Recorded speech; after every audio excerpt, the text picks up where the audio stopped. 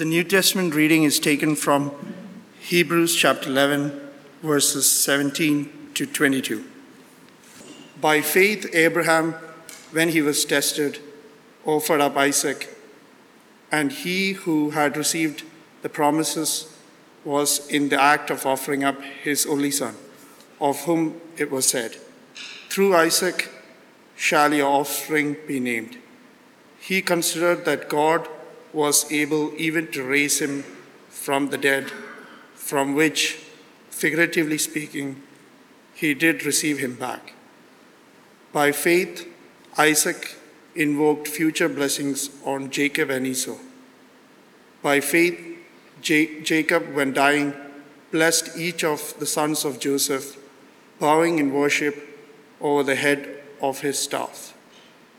By faith, Joseph, at the end of his life, made mention of the exodus of the Israelites and gave directions concerning his bones. Thanks, Pravin. Well, good morning, everyone. It's a real joy to be with you this morning. Let's pray before we have a think about this amazing passage. Father God, thank you that our faith does not rest on ourselves, but on you and your greatness. As we look at this passage today and this whole series in Hebrews 11, please teach us to walk by faith.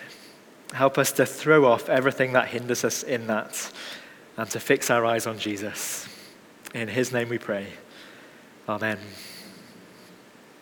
Well, if the punch from last week's sermon that we looked at in Hebrews 11 with Ken was that we need to step out in faith and trust God for whatever he is calling us to, then you could say that this week is like round 2 in the boxing ring, I'm afraid, where the stakes are upped even higher. Maybe last week you were amazed at Abraham's faith, the way he was willing to go even when he didn't know where he was even going to. But if you thought that showed great faith, it's completely overshadowed by what we see this week, isn't it? To understand the story fully, we need to know the backstory, or at least be reminded of it. Abraham and Sarah are getting old, and sadly they've not been able to have children. But in their old age, God appears to them, and he tells them that Sarah is going to have a child at age 90. Now that idea was as ridiculous to them as it seems to us, and we're told that they fell about laughing incredulously. But God is faithful, and Sarah does go on to miraculously have a child. And this time, their laughing isn't incredulous, it's joyful. They're overwhelmed with joy. They're over the moon, as you would be, at their new child. And they call the child Isaac, meaning one who laughs or one who rejoices. And not only has God given them this treasured son, this miraculous son, but he tells them that through Isaac and through Isaac's offspring, he is going to bless the whole world. So as Abraham holds baby Isaac in his arms, he's holding his precious, long-awaited son. And you could also say that he is holding the hope of the world at that point in time. So look after him. Don't drop the baby. And so imagine what it must have been like when God later says this: "Take your son, your only son Isaac, whom you love, and go to the land of Moriah and offer him there as a burnt offering on one of the mountains of which I shall tell you." It's shocking, isn't it? Even offensive. The first time that we read it, but even more so when we know the backstory of what's happened. But in a way, the most shocking thing is actually what happens next, because Abraham actually listens to God. You see, the first thing that we see here is that faith trusts God in outrageous obedience. If it was me, I'd be frantically arguing with God. At the very least, I'd be trying to delay it as long as possible. God, surely you can at least just give us a week holiday to enjoy as a family if this really has to happen. To to enjoy one another's company before this. But we don't get the sense that Abraham argued. He doesn't procrastinate. In fact, we're actually told that he gets up early the next morning, gets his donkey ready, cuts the wood for the fire. He travels for a full 2 days, and then he walks up the mountain with his son, and he builds the altar. Imagine what it must have felt like for Abraham, especially when Isaac turns to him and says, "Dad, we've got the wood and the fire, but where's the lamb for the sacrifice?" But Abraham obeys. He takes the knife, and he's just about to bring it down on his son, and God stops him. And he provides a ram in a bush to take Isaac's place. It's outrageous obedience, isn't it? It feels wrong. How could Abraham do something like that? How did he walk up that hill? Well, here's the answer that Hebrews chapter 11 gives us. Have a look at verse 17 with me. By faith, Abraham, when he was tested, offered up Isaac. Verse 19, he considered that God was able even to raise him from the dead, from which, figuratively speaking, he did receive him back. It tells us that Abraham considered. That word in the original language, Greek, means to calculate or compute. You see, Abraham didn't just step out blindly in faith. We're told that he thought logically, and he knew God, and he knew that God is good. He knew that God keeps his promises, such as the promise that Isaac would be a great blessing to the world. And he believed God. Even when there seemed no hope of Abraham and Sarah having a child, God had brought life from nothing. And now Abraham reasoned that he could trust God to bring life, even from death. He trusted that God had a plan. And the only explanation that he could see was that God was going to bring Isaac back to life. We're not just told that here in Hebrews, we actually see hints of that back in Genesis as well. What incredible faith. It's really struck me as I've prepared this sermon over the past week, how much Abraham really knows God. His stepping out in faith is based on his knowledge of God. He knows God's greatness, he trusts him, he trusts his promises, and he's able to entrust his son to him. He walks by faith, and he trusts God in outrageous obedience. But could we ever be like Abraham? I wonder if you've been asking yourself that question as we've looked at this passage. It seems so far beyond us, doesn't it? And yet, Abraham didn't have the chance to see what all this was pointing to, like we do. You see, we're told that Abraham named that place, that mountain, "The Lord will provide." And it was on that very mountain, centuries later, that God provided the ultimate sacrifice. God stopped Abraham. He didn't make him go through with it. But one dark Friday, the beloved Son of the Father, Jesus, walked willingly up that hill, and he was slain to save and to bless the world. The story of Isaac, which seems so scandalous and so shocking, doesn't it, is actually an incredible testimony to Christ and to the amazing love of our Heavenly Father. In fact, the whole Bible is a testimony to that. It points us to Jesus and it says, "Look, the Lamb of God who takes away the sin of the world." And we see on the cross that we can trust God, even in all the ups and downs of life. God can bring life from death, both in terms of bringing Jesus back to life and in terms of bringing us from eternal death to eternal life with him. And if he was willing to do that for us, then we can trust his commands like Abraham. And we can trust him when he calls us to obey or to go. Maybe you heard Ken's call last week for some of us to go over to St Oswald's in the east end of Newcastle to work with Ben Cadu Hudson there. They really need some younger families. But you thought, what about all my friends here? Or what about the kids groups here? And I totally understand that.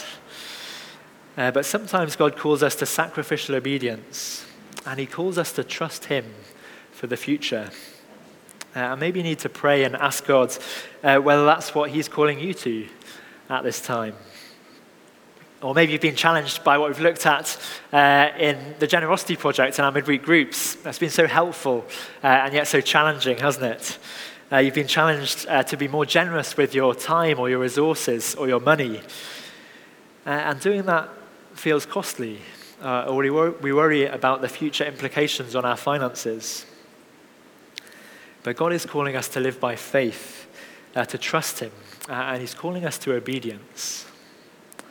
Or maybe obedience for you means taking a risk at work, being willing to speak of the gospel to someone, or not joining in with something that wouldn't please God.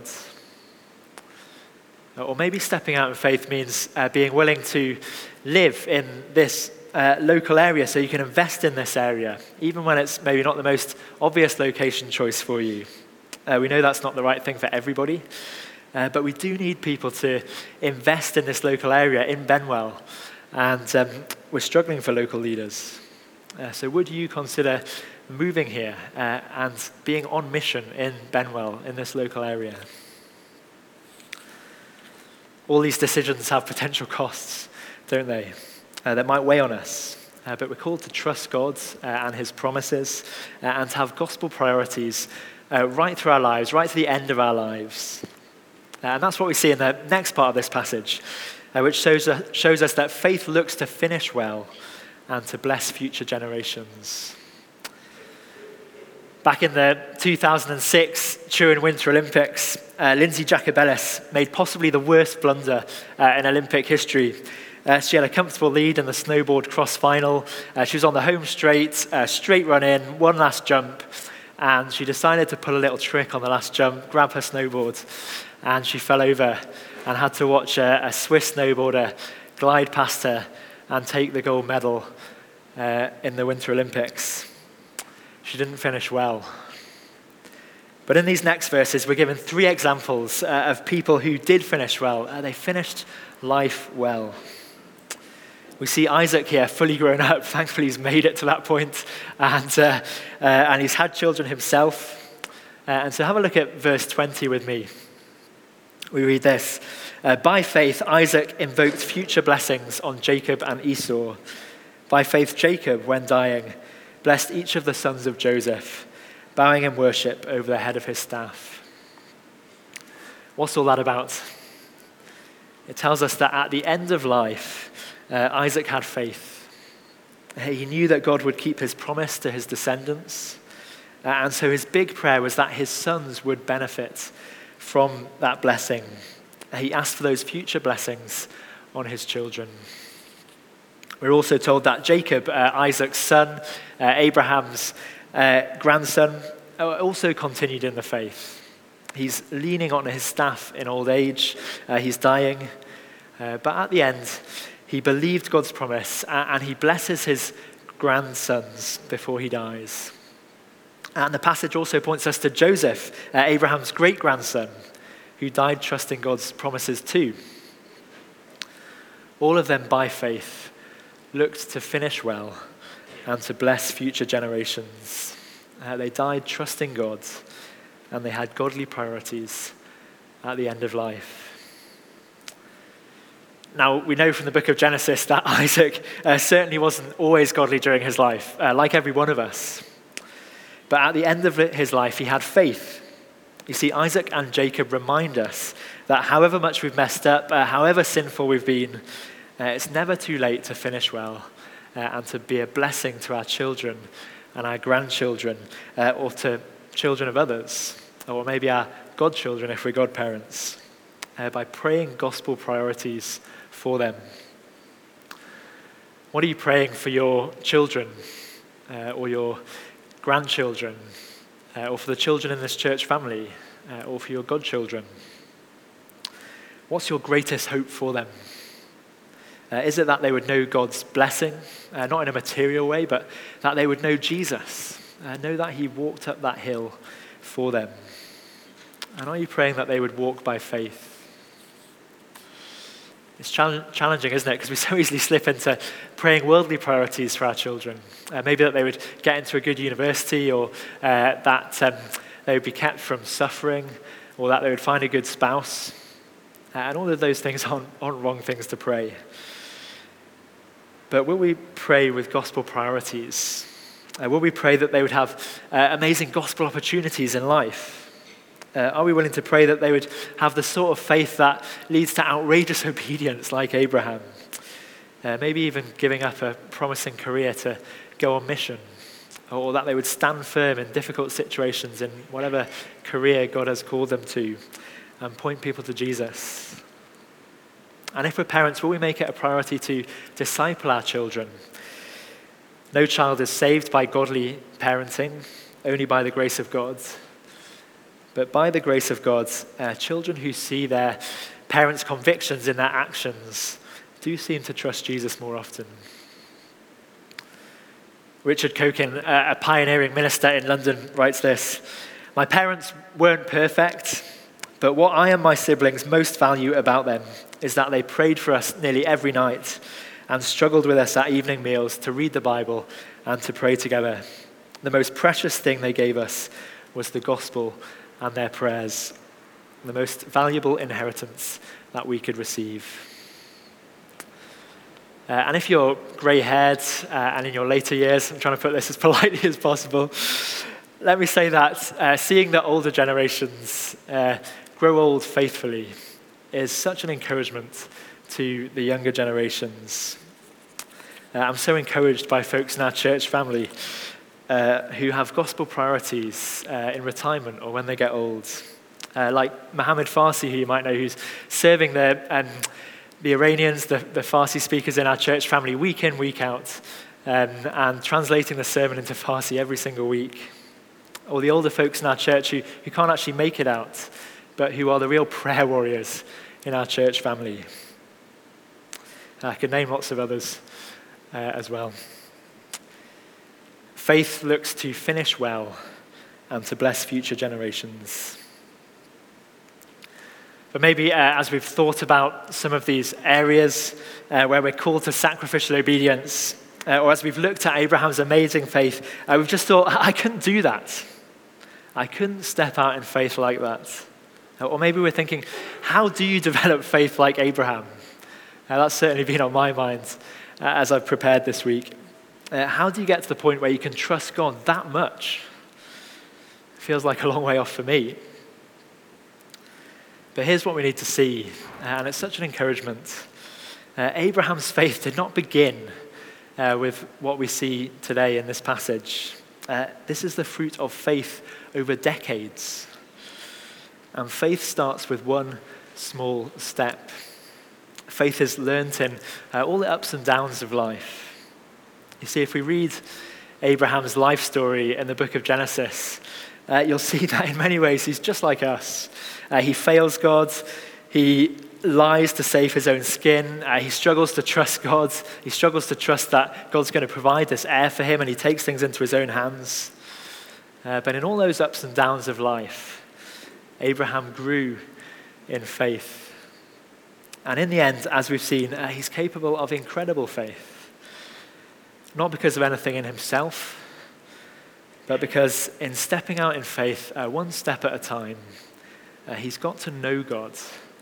And he's learned that God can be trusted and his promises are sure. It's when we step out in faith that we have the opportunity to grow in faith by the Spirit. And that's difficult. It takes faith, doesn't it? But faith that never doubts or struggles won't grow because it's never exercised. The author and pastor Kent Hughes writes this: "The road to strong faith is never smooth. Faith will be tested. Inevitably, there will be times of uncertainty and doubt and even despair. But the soul that clings to God will experience growth and notable triumphs of faith." So what's the first step in faith for you? Or maybe the next step in faith? Maybe the first step is simply starting to pray for the first time. Maybe it's being open with others about your faith for the first time. Or maybe you're further along in your walk with Jesus. I don't know what the next step is for each one of you guys. But what's God been saying to you recently in the sermons over the past few weeks? Or what's he been saying to you in midweek groups or in your personal Bible study time? Maybe there's something that you've held back from, and you know that God's speaking to you about it. And maybe you need to step out in faith. Maybe now's the time. Take that step, and in the next 10, 20, 30 years, I'm praying that all of us will have experienced God's promises in such a way that we can take even bigger steps, both individually and as a church family together. I'll never forget Peter Halbrook, a member of our church family who died 3 years ago after a struggle with cancer, quietly confident in God's promises and always thinking of others. And his favorite phrase was, God's in control. God's in control. We can trust him and step out in faith. And when we think that things seem too outrageous, too costly to step out in faith, we need to remember, like Abraham did as he walked up that hill, that God brings life from death. And the call of God is to sacrificial obedience, even if it's obedience that looks outrageous to the world around us. Because we follow the one who made the most outrageous sacrifice of all, the Father who was willing to give up his beloved Son for us, and the Son who willingly walked up that hill to be slain. It's the truth that towers above every other truth. Look, the Lamb of God who takes away the sin of the world. Thank you, Jesus.